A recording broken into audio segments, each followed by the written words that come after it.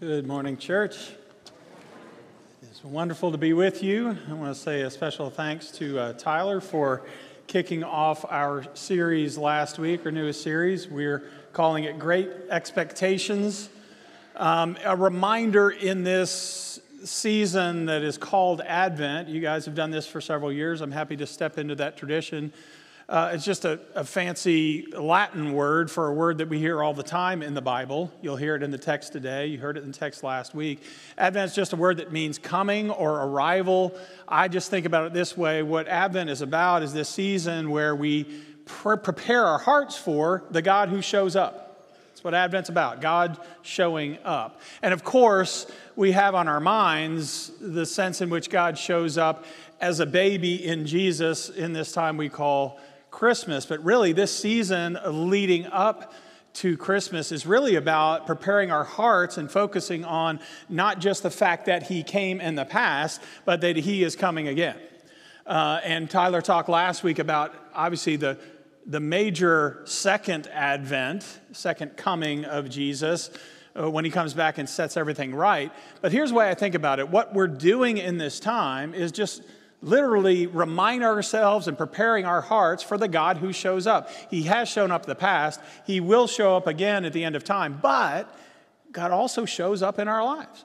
Like he shows up. Jesus says, I'm showing up, the power of my Holy Spirit, the presence of God. Yes, I know he's always here, but there are times when God manifests himself, his purpose, his direction in our lives. And the question is, are we going to be ready when he does?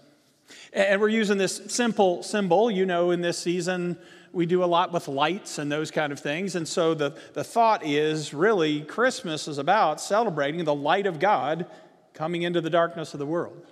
And so we will anticipate that and kind of just, we're prayerfully saying, God, prepare our hearts to go from the darkness of this world to the full light of Jesus. And so the central candle will be lit on our Christmas Eve service and on Christmas Day, representing the presence of Jesus. And little by little will lead up to the light of God being full there. And so we are on the second week. The purple candles are about the royalty of Jesus. You'll see the first couple texts we're looking at are kind of stark awakening text of reminders, and so next week it'll be a little more joyful, and that's why there's a pink candle, turns to joy a little bit. So here's my thought as we light these. I invited you last week, I'll say again, it's just a simple symbol, but think about this. As I'm lighting these, you might think about our focus and our prayer for this Advent season maybe is that first line of the prayer Jesus taught us to pray. Remember what he said? May your kingdom come and your will be done where? On earth as it is in heaven. So here's a simple question as I'm lighting these candles. Where on earth in your heart or in the world would you like to see that happen more? Where in your life or in someone that you care about or in the world, where do you want to see God showing up? And we're literally preparing our hearts to expect him to do that. And so as I'm lighting this, why don't you turn that into a prayer? And I'll give you a couple seconds of silence, and then I will read a prayer that is used for this time.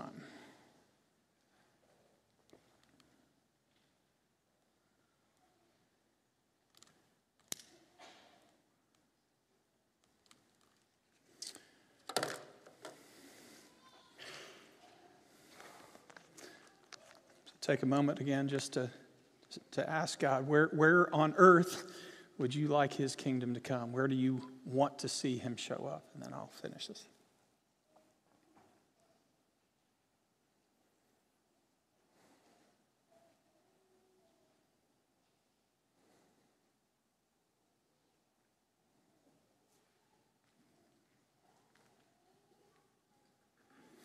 Almighty God, you have sent your prophets to preach repentance and to prepare the way for our rescue and salvation. Grant us the gift of your Spirit, we pray, that we may forsake our sins and hear their warnings so that we may greet with joy the coming of our Redeemer. We pray this in Christ. Amen. So I want to begin just by reading the text. What you'll notice is all of the passages for this kind of heart-turning are coming from Matthew. Last week we saw kind of the big picture as Tyler talked about the second Advent, second coming of Jesus. For the next 3 weeks, we're going to look at Advent characters as a way to think about it. Who are people who have modeled for us what this kind of hope and anticipation looks like, or kind of the subtitle of this series. Remember, hope is not something we just kind of get dropped down from heaven. We practice it, and we will see in the characters of John the Baptist this week and next week, and the parents of Jesus, the biological parents of Jesus, the following week, characters of this kind of Advent expectation and hope. So we'll start in Matthew chapter 3. This is the character, Advent character, John the Baptist, and it is his opening message. It's Matthew chapter 3, starting in verse 1. It's the gospel of our Lord. In those days, John the Baptist came, preaching in the wilderness of Judea and saying, "Repent, for the kingdom of God has come near. This is he who was spoken of through the prophet Isaiah, a voice of one calling in the wilderness, prepare the way of the Lord, make straight paths for him." John's clothes were made of camel's hair, and he had a leather belt around his waist. His food was locusts and wild honey. People went out to him from Jerusalem and all Judea and the whole region of the Jordan. Confessing their sins, they were baptized by him in the Jordan River. But when he saw many of the Pharisees and Sadducees coming to where he was baptizing, he said to them, "You brood of vipers, who warned you to flee from the coming wrath? Produce fruit in keeping with repentance. And do not think to say to yourselves, 'We have Abraham as our father.' For I tell you, out of these stones God can raise up children for Abraham. The axe is already at the root of the trees, and every tree that does not produce good fruit, it will be cut down and thrown into the fire. I baptize you with water for repentance, but after me comes one more powerful than I, whose sandals I am not worthy to carry. He will baptize you with the Holy Spirit and fire. His winnowing fork is in his hand, and he will clear his threshing floor, gathering his wheat into the barn and burning up the chaff with unquenchable fire." This is the gospel of our Lord. Let's pray. Father God, I pray as the psalmist did so long ago, may the words of my mouth and the meditations of our hearts be acceptable in your sight, O Lord, our rock and our Redeemer. Amen. As you know, most of the great or important things that happen in life take some form of preparation. Most of the critical things that we do, most of the important things we do, most of the exciting things that we do, it takes preparation leading up to it. And I was thinking about that in light of something that happened just a few weeks ago, and actually a lot of folks missed this, including me, and I caught it a couple days later, even though I love this. I want you to think about this, the preparation that it took going behind. I just lit a couple candles here and appreciate Lori and Kyler for making these kind of moments happen. But I want you to think about a different kind of candle that was lit just a few weeks ago. The lighting of something that is literally above us right now. And imagine the preparation it took to make this possible. Would you take a look at that?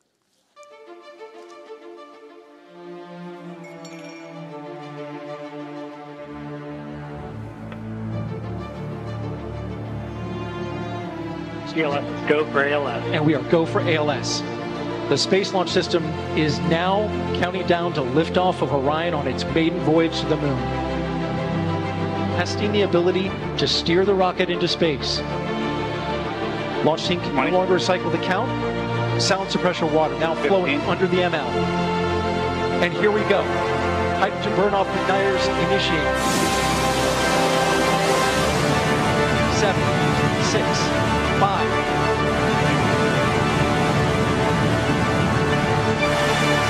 Four-stage engine start.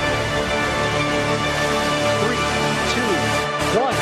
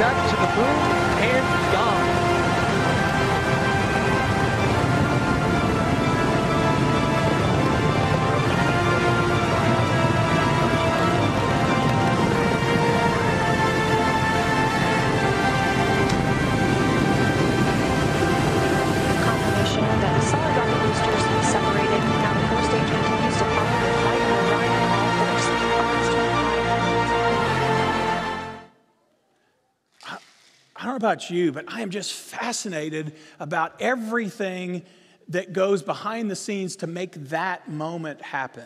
I admit I kind of like fire and I like the visual picture. That's my favorite picture right there when that engine's just exploding.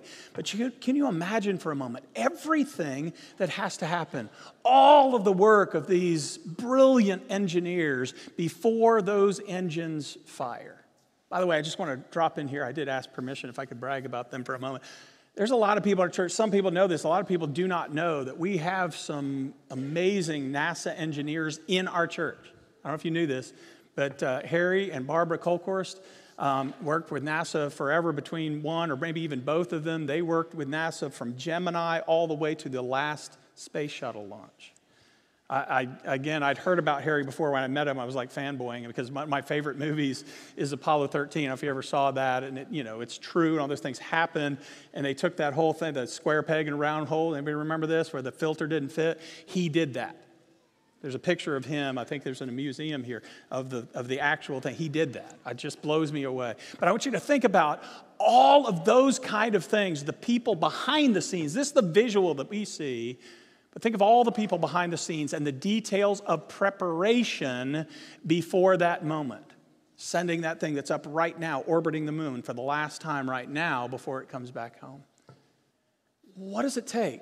Here's just a couple examples that come to my mind. I watched a show on, this is the Artemis Project. There's 3 different things going up, and within 3 years, we will have people on the moon for the first time in 50 years. First woman will walk there, the first person of color. It's just broadening our experience, and we're not just going there for a little bit. We're going to Mars after that. It's amazing. But what is it that makes that possible? Here's just one picture. It's just one example of a billion things. Literally, that center section called the core stage, it takes 1.5 miles of welds to hold that thing together. And there's a word that just triggered me because I try to overcome perfectionism in my life, but they said the welds have to be perfect. If they're not, this thing blows up, costs billions of dollars, and more importantly, it takes human lives. And it's worked. It's amazing what they did. Next picture, I just saw this. There's a packet. There's a press kit packet. You can look at this. I know you can't read all this stuff, but there's 21 things. This is just the public thing. 21 things that have to happen from 10 minutes down before the ignition takes place. And there were 2 pages, entire pages, going back just to 47 hours before. And now imagine all the things that have happened over the last 10 years. Picture this, the preparation it takes before that fire that we all see on TV has been lit. And I want you to think about that in light of John the Baptist. Because where we come in this story is precisely that moment. It's T-minus hours before Jesus is going to launch his visible public ministry. And John is God's agent of preparation. He is the prophetic engineer behind the scenes, making it possible for people to visually and personally experience the launch of Jesus' fire and light of God coming into the world. Here's a way to think about it. Why did they need to be prepared? Because they were waiting not just 50 years like we have been in the time to go to the moon. They've been waiting for centuries to deal with a pain and a problem that people of God have been dealing with for a long time. They've had this deep sense of loss, and a way to think about it is disorientation. Have you ever had seasons in your life where you just kind of feel lost, you feel kind of disoriented? I love the way one writer puts it, when she said there are times of spiritual and emotional homelessness. Have you ever felt like that before? God, I just don't feel at home in the world. Well, Israel had felt that way for a long time. They have a word for it. In fact, there's a whole story for it in the Old Testament. The prophets speak about it a lot. It's called exile. Here's a way to think about it. Israel was brought in. We heard the Exodus story where God brings them in and leads them into the promised land. And they're there for a while. And then because of their rebellion, God puts them in what I call an extended time out in exile. And what happens is, first with the Babylonian Empire, they start taking captive some of the best and brightest of the future of Israel. Takes them into captivity. And then the Medo-Persian Empire takes over after that. And Cyrus, as the Persian king, eventually lets them go back and kind of rebuild the temple and start over again. But here's the important thing to recognize in this particular pre-launch moment in Jesus' ministry. For hundreds and hundreds of years, the Jewish people never felt like the exile ended.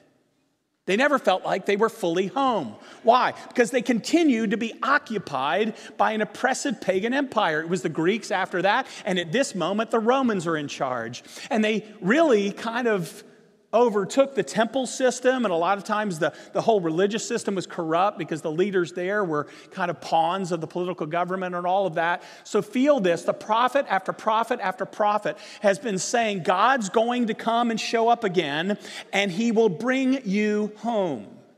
It's the promise of the return from exile, and they've been waiting for century after century after century for that promise. And John comes here to prepare them to receive the gift of the return from exile. And he does it with a welcome and with a warning and with a promise. So let's hear some of those images. First, John says, welcome. I'm going to give this welcome statement, the glorious statement. John says it in his opening sermon. Jesus himself will say word for word the same thing in his sermon. Here's the language. The kingdom of God has come near. I know it says kingdom of heaven here. Matthew is writing to a Jewish audience. They didn't say the name God, so he's using it as a euphemism. The kingdom of God has come near. God is showing up powerfully and presently in the world. John isn't making up his words here. He's quoting Isaiah when he says, make way for the Lord's coming. God is showing up powerfully. A couple of promises behind that. First of all, the enemies oppressing them will be defeated. Hear this, because exile isn't just like the Exodus. Didn't just happen, it happens. God is going to deal with whatever causes the pain, not just the symptoms of the pain. Isn't that wonderful? When God shows up, things get healed. But most importantly, the promise of the return from exile, the words, the kingdom of God is here, means God himself is personally and powerfully showing up. You have prophecies like Ezekiel that God has left the building. And God's coming back powerfully in the temple, and we know that temple will be a human being and not just a building. God's showing up again. Listen, here's the announcement, and it's for everybody. Do you see the flocks of people coming? The word all comes again and again. All Jerusalem, all Judea, all the whole countryside comes flocking out in the wilderness to hear this. Why? Because God says, you can come home again. And I don't ever want to miss a Sunday where one way or another I need to let people know. You may be sitting here and say, man, I know everything seems great with other people in the world, but I feel lost. I feel disconnected. I feel spiritually or emotionally homeless. Hear the word of the Lord. The kingdom of God is near. God has promised, and what we are focusing on in this Advent season, we are expecting God to continue to show up, to destroy the things that steal our souls, and he will be personally and powerfully present. The kingdom of God is near. That is the welcome of God. By the way, coming on the heels of doing the Exodus story, this should be familiar to us. The place matters. Did you notice the welcome of God happens where? In the wilderness. It's not a mistake. It's a very powerful thing. One of the first things I ever taught when I came and visited this church, I will say again, the wilderness, listen, is not just a specific place. It's also a practice. Don't miss this because it's really powerful. Throughout the Bible, the wilderness is not just talking about a specific place in that moment in time. It is a regular spiritual practice for the people of God. Another way to say it, if you are like me, I've often thought of the different wilderness times in Israel's history or Jesus' life, all that stuff, as punishment. It is not. God gives us the gift of rhythms of wilderness. It is a time where people of God are reminded of their identity and reminded of their complete dependence on God and his reliability. And if you see that, you'll see it everywhere in Scripture. Obviously, we just coming off a study of the book of Exodus, so you know they had this 40 years in the wilderness where God takes them out of slavery where they've been for 400 years. And I love the way one guy puts it when he said, the problem wasn't so much getting them out of Egypt, it was getting Egypt out of them. So how did he do that? He brought them through the wilderness and taught them to depend on God. And so every morning they got up and there was bread and there was meat. There was water. They learned to depend on God in the wilderness. I could give you a bunch of other examples. I'll just throw a couple out there. Elijah, whom John is kind of stepping into visions of his ministry. Elijah in the wilderness is fed miraculously by God and sustained by God. How about King David? Did you know King David as a young man was anointed to be king by God? God said, you're going to be the king of Israel. Do you know how long it was between the time God anointed him to be king and the time he sat on the throne? 15 years. Can you guess where David spent most of those 15 years? In the wilderness. Because God was training him what it meant for him to be a king under the larger kingship of God, to depend on God in the wilderness. It was not a punishment, it was training ground, and it was a gift. And Jesus himself is about to launch his public ministry. But before he goes public, what is the first thing he does after he is baptized? He goes and spends 40 days where? You can say it, in the wilderness. Why? Because he's being punished? No, he's Jesus. He is being formed and shaped and trained. The wilderness times of our lives are gifts. That's one of the reasons followers of Jesus for, about 1,700 years have said, leading up to the celebration of Jesus coming into the world as a child, we are going to practice a time of stepping back, slowing down, quieting ourselves a little bit, and preparing our hearts. Did you know God gives us the gift of rhythms and practices of wilderness? And Advent is one of those. It's a time for us to slow down a little bit. And it reminds us of how we ended the series of the book of Exodus. Let me say it again. When we give God space, what does God do?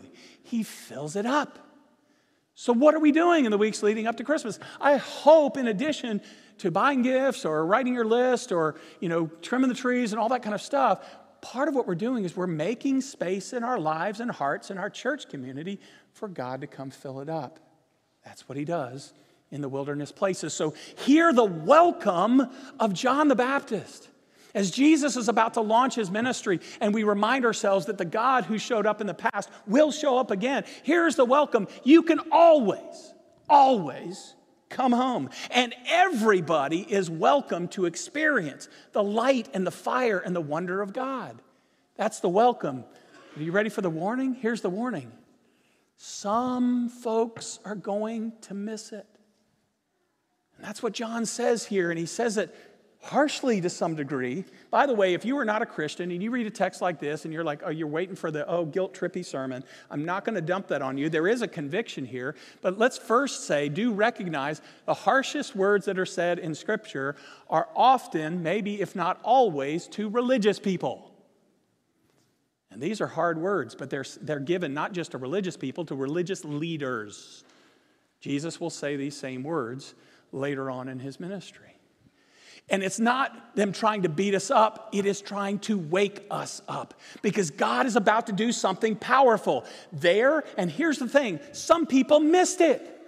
The creator of the universe came in the form of a child, came and ministered and proclaimed life and healed people. And some people were standing right next to him and didn't know it. So John is trying to prepare hearts for the fire of God to come in the world. He says, wake up to this. By the way, there's the language of it. The reconciliation of God and the welcome of God comes to those who repent. Oh, good old biblical word, repent. And I don't know about you, as soon as I hear that word again, I'm cringing. I'm waiting for the preacher to beat me up. I'm thinking, conjuring up images of what this word has meant for me. Just for a moment, let's just recognize sometimes we've not handled this word well. If you're like me, the word repent means a couple different things, and it's not the full picture of the biblical image of this and what John or Jesus is talking about. But for me, repent, first of all, was like an individual moral thing. It's just about moral behaviors. Is that connected to it to some degree? Yeah, but it's so much bigger than that. Here's the other thing is often, again, in my heritage growing up, we reduced it to one moment in time, one step on the way to becoming a Christian. We would talk about it this way. You repent, you hear, you believe, and you repent, confess, and are baptized. We check that off the box and we go on with our Christian life. Recognize in Scripture, and Jesus and John will speak to this. Paul will unpack this later on in his book. A couple different things. First of all, repentance isn't about a moment in time. It is a regular habit and practice of following our God. Repentance is a regular routine thing we do. Now hear me, not in the sense of guilt and beating us up, but in the sense of being honest and open and real and maintaining this dependence on our God. They come confessing their sins. They come owning their brokenness. That's not just something I do once when I come to Jesus. On a regular basis. Again, let's think about the prayer Jesus taught us to pray. What is one of the lines that Jesus invites us to pray daily, regularly? What? Forgive us our sins, our trespasses, as we forgive those who sin or trespass against us. On a regular basis, I come and say, God, I want to keep the slate clean. Now hear me, it doesn't mean he's going to beat us up or throw us in hell if we don't say those words, or if you die right before you confessed, all those crazy stuff we said in the past. Here's the thing, there is a regular, listen to me, posture of my heart that needs to be in a place of repentance. Just like what the wilderness taught us. Every day they woke up and said, we depend on you for our bread. By the way, that's in the prayer too. We depend on you for that. I depend on him for my life. Every day I'm invited, and certainly seasons like this, I'm invited to say, God, I owe my life to you.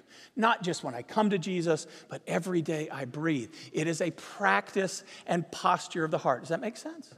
That's why it's wonderful to have the whole seasons where we say part of this season is about preparing ourselves for it. It's a great thing to do before we celebrate his birth. It's a great thing we do before we celebrate his death, burial, and resurrection. Have a season of wilderness and saying, I'm owning it all over again.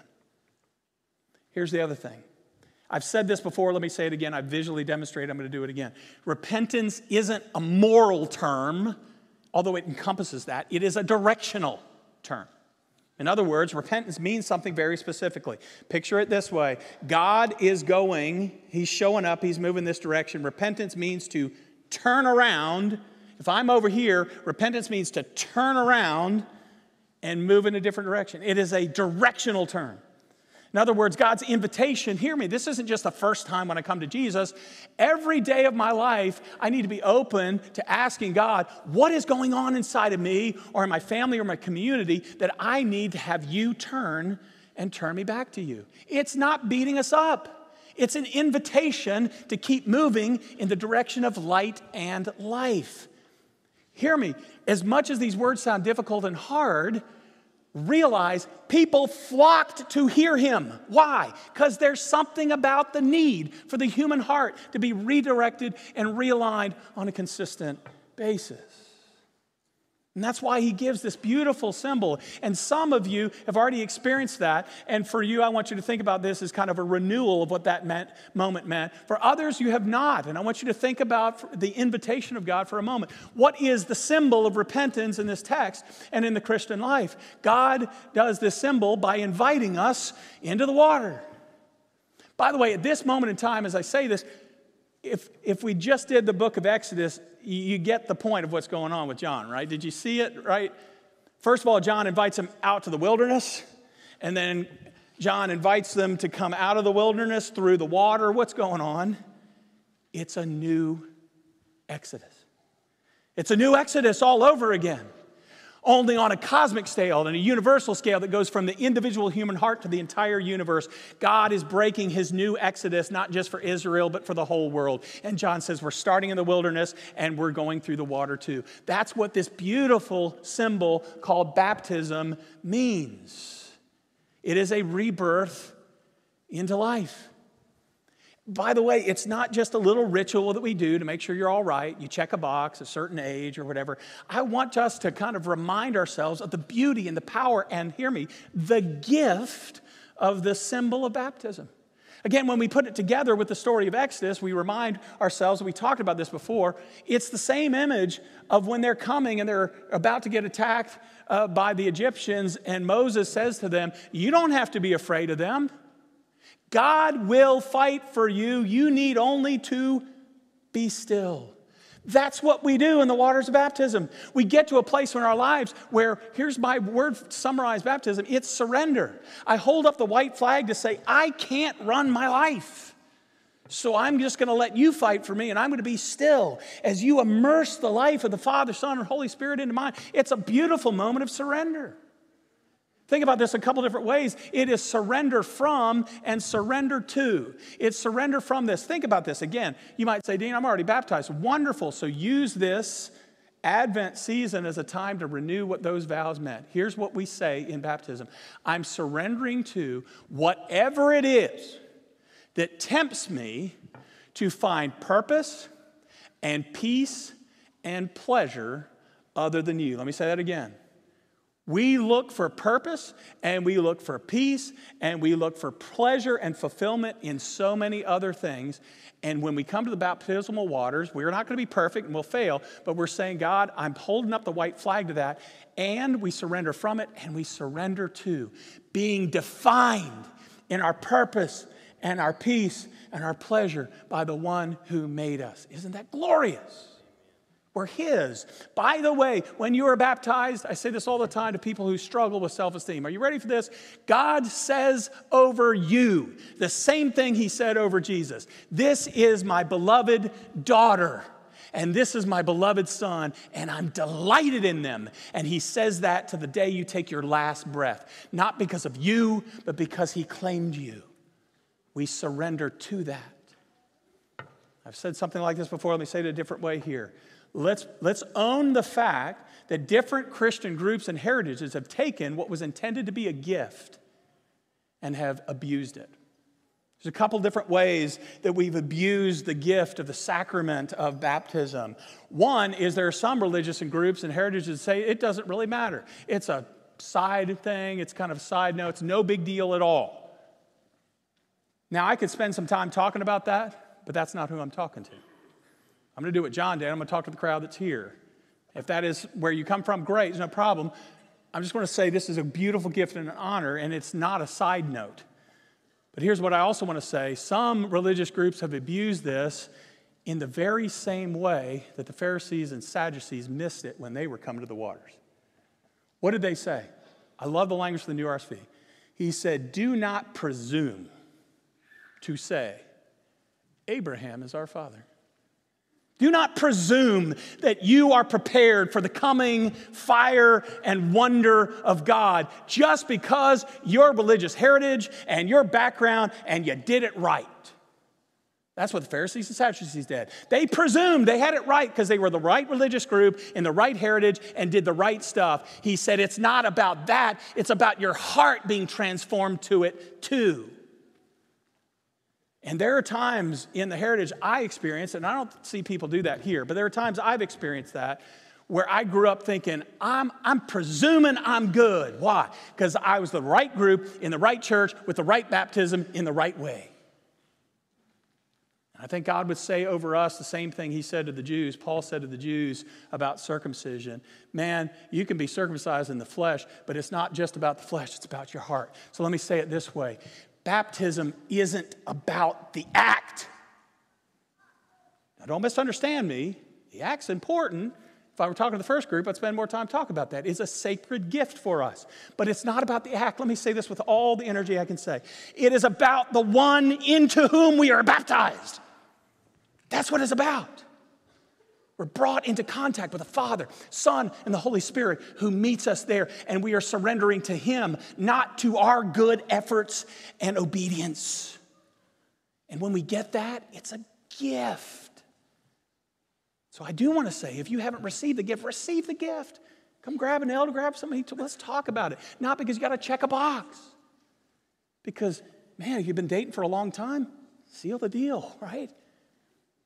But if you have experienced this, then here's a deeper question. John says, don't presume just because you got the water on you.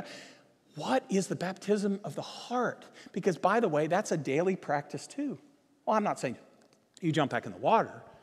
But what did Jesus say? Luke 9:23. If anyone would come after me, let them deny themselves, take up their cross. How often? daily and follow me. Baptism is a daily recommitment, not the water, but what happened in it. It's a powerful thing. I say all that to say this. Why is all God's preparation for all of this important? Because God is starting some fires. He's going to light the launch, and he's going to make it happen. He's lighting the world up. Here's the promise of Advent. The God who showed up in the past, yes, we celebrate when we sing about that. He will come back. And the fire of God is going to transform and redeem everything. And here's what's powerful. Even before Jesus comes back for the great advent of the second coming, he will show up in your life. I promise it. If you're open to it. Oh, I know God's everywhere. But God will personally and powerfully show up in your life if you are open to it. The question is, will you be ready for the fire? Now, if you're like me, the last part of this passage is really kind of creepy and scary, and I can beat myself up with it. But hear me, I've said this so many times, I'll say it again. The fire of God's judgment is always intended to be refining. It is not intended to be destructive. That's the point of it. It's the metal getting refined in the fire so that it comes out with the strong armor or the strong shield or the strong sword or whatever. We are refined by the fire. And listen to this incredible promise. My favorite verse. We focus on all the other stuff and get scared. Hear this. In verse 11, John says, it's not about me. I can't even carry this guy's shoes. It's not about me. Did you know people tried to make it about John? Oh, we kind of blow him off. We're going to spend 2 weeks on him. Why? He was an incredibly important guy. You know, I was reading about this. It hit me. Just preparing for this. Did you know John had disciples on 3 continents? He didn't even do ministry that long. He had disciples on 3 continents, and they had to keep fixing stuff. People kept thinking that he was the Messiah. And other folks, Paul, he's not him. They were not baptized into John. John himself said, it's not me. Listen to this. Verse 11. Here's the promise. John says, one who is adventing, one who is coming after me is more powerful than I am. You think John's a powerful preacher? Wait till you hear Jesus. It's not about John. It's not about the preacher. You know, I brag about you all the time. I love this church. But hear me, it's not about the church. If you think this community is amazing, come into the community of the Father, Son, and the Holy Spirit. It's about him. He's glorious. And he's coming, and he's coming, and he's coming. He's going to show up again and again and again if we're ready for it. Now let me do just a little pastoral thing before we land the plane here. If you are like me, that last part of the verse is oppressive sometimes because I still can't help reading about the wheat and the chaff and burning stuff up without thinking, oh my gosh, can you tell me one more time that I'm not the one in the fire? And I'm picturing whole groups of people, and he's throwing some in the fire, and he's throwing some somewhere else. Listen, if you are in Christ, that's not what this passage is talking about for you. Let me say that again. If you are in Christ, you don't have to worry about that, but there's still a work of the fire of God. So can I read it in the Message translation? I love the way that this unpacks what it means for you and me. By the way, most of these folks were religious people. So it wasn't talking about throwing them in the fires of hell. It was talking about refining them in such a way they didn't miss it when God came. So listen to this. Maybe this is life-giving to you. The Message version of 11:12. The main character in this drama, it's all about him, will ignite the kingdom life within you, a fire within you, the Holy Spirit within you, changing you from the inside out. He's going to clean house. If you're like me, oh great, he's throwing people into fire. So listen to this. He's going to clean house. Make a clean sweep of your life. He'll place everything true in its proper place before God, and everything false he'll put out with the trash to be burned. Did you catch that? Here's the wonderful grace of God is when Jesus comes closer and closer to me, what he's going to do, it's not about throwing, I'm in Christ. He's not going to throw us in the fire of hell, but what he is going to do is in his loving graciousness, he's going to take out all of that stuff that runs away from him, that gets in the way of him, that hurts other people. He will refine all of that away so that the only thing left is a complete, devoted disciple of Jesus. What a glorious promise. If we let him have his fire do its work, the light of God coming and doing its work. Isn't that amazing? God doesn't just expect the fruit, produce fruit. He doesn't just expect it, he empowers it. The Holy Spirit is described as giving us what? fruit. If you're hearing this text to go out and work really harder so you produce fruit of repentance, wrong move. No, we surrender to the fire of the Spirit of God, and it will produce life in us. So what are you going to do in this season as we lead up to celebrating Christmas? Are we just going to buy gifts? Are we going to make our list to Santa? Are we going to do all that stuff? Or are we going to say, God, little by little, can you light more and more and more and more of my heart and our spiritual community on fire with the Spirit of God? I end with this. I think about a guy that's always an example for this when I come around this season. I'll call him Tom. That's not his name. He came up to me. He hadn't been in church for a long, long time. Years ago, he came up after a worship service once, and he said, look, I just want you to know I'm a wreck, but I want God. And he said, I hear you preaching this gospel thing and good news. And he said, here's the reality. I believe in God. I don't get this Jesus guy. I don't get it. Lost his marriage. He lost his job. Lost everything blown up in his life. But he's desperate enough to say, can you clean house? Will God show up? It was so interesting for me because in the past I would say, okay, I got my 5 Bible studies. I'll drop on you, have you baptized in a few weeks. Or let's go. I'm like, no, what if what we preach and what we read here is really true? That Jesus actually shows up personally in people's lives. What about that? And what if we just bet on that? So I told him, let's talk. We'll talk in a few weeks. But what I want you to do is I invite you to pick a gospel and just start reading until it grabs you somewhere. He's a military guy, so we picked Mark. No baby stories, no sonogram pictures. Let's just get to the action. And he read it. He called me up. We sat down for coffee a couple weeks later. I never forget it because it sounds like there's no way I can say to you what came out of his mouth in a way that sounds like you're like, of course. He said, he died for me. And I got to baptize my friend in the name of the Father and the Son and the Holy Spirit because Jesus showed up reading the Gospels. What will he do if we give him space and say, please, show up. The God who came, who is coming again, promises to be here. What are you willing to do? To say, would you show up right here and right here? And that's our prayer, Father God. As the church prayed, the Bible ends, come, Lord Jesus, come, Lord Jesus. Not just in the second great advent. Would you come and direct our lives and cleanse our lives and lead our lives and celebrate with us and grieve with us? Will you show up? Father, we as a community want to open ourselves up to you to prepare our hearts for your arrival. We don't want to miss any of you. We pray this in the glorious name of Jesus. Amen.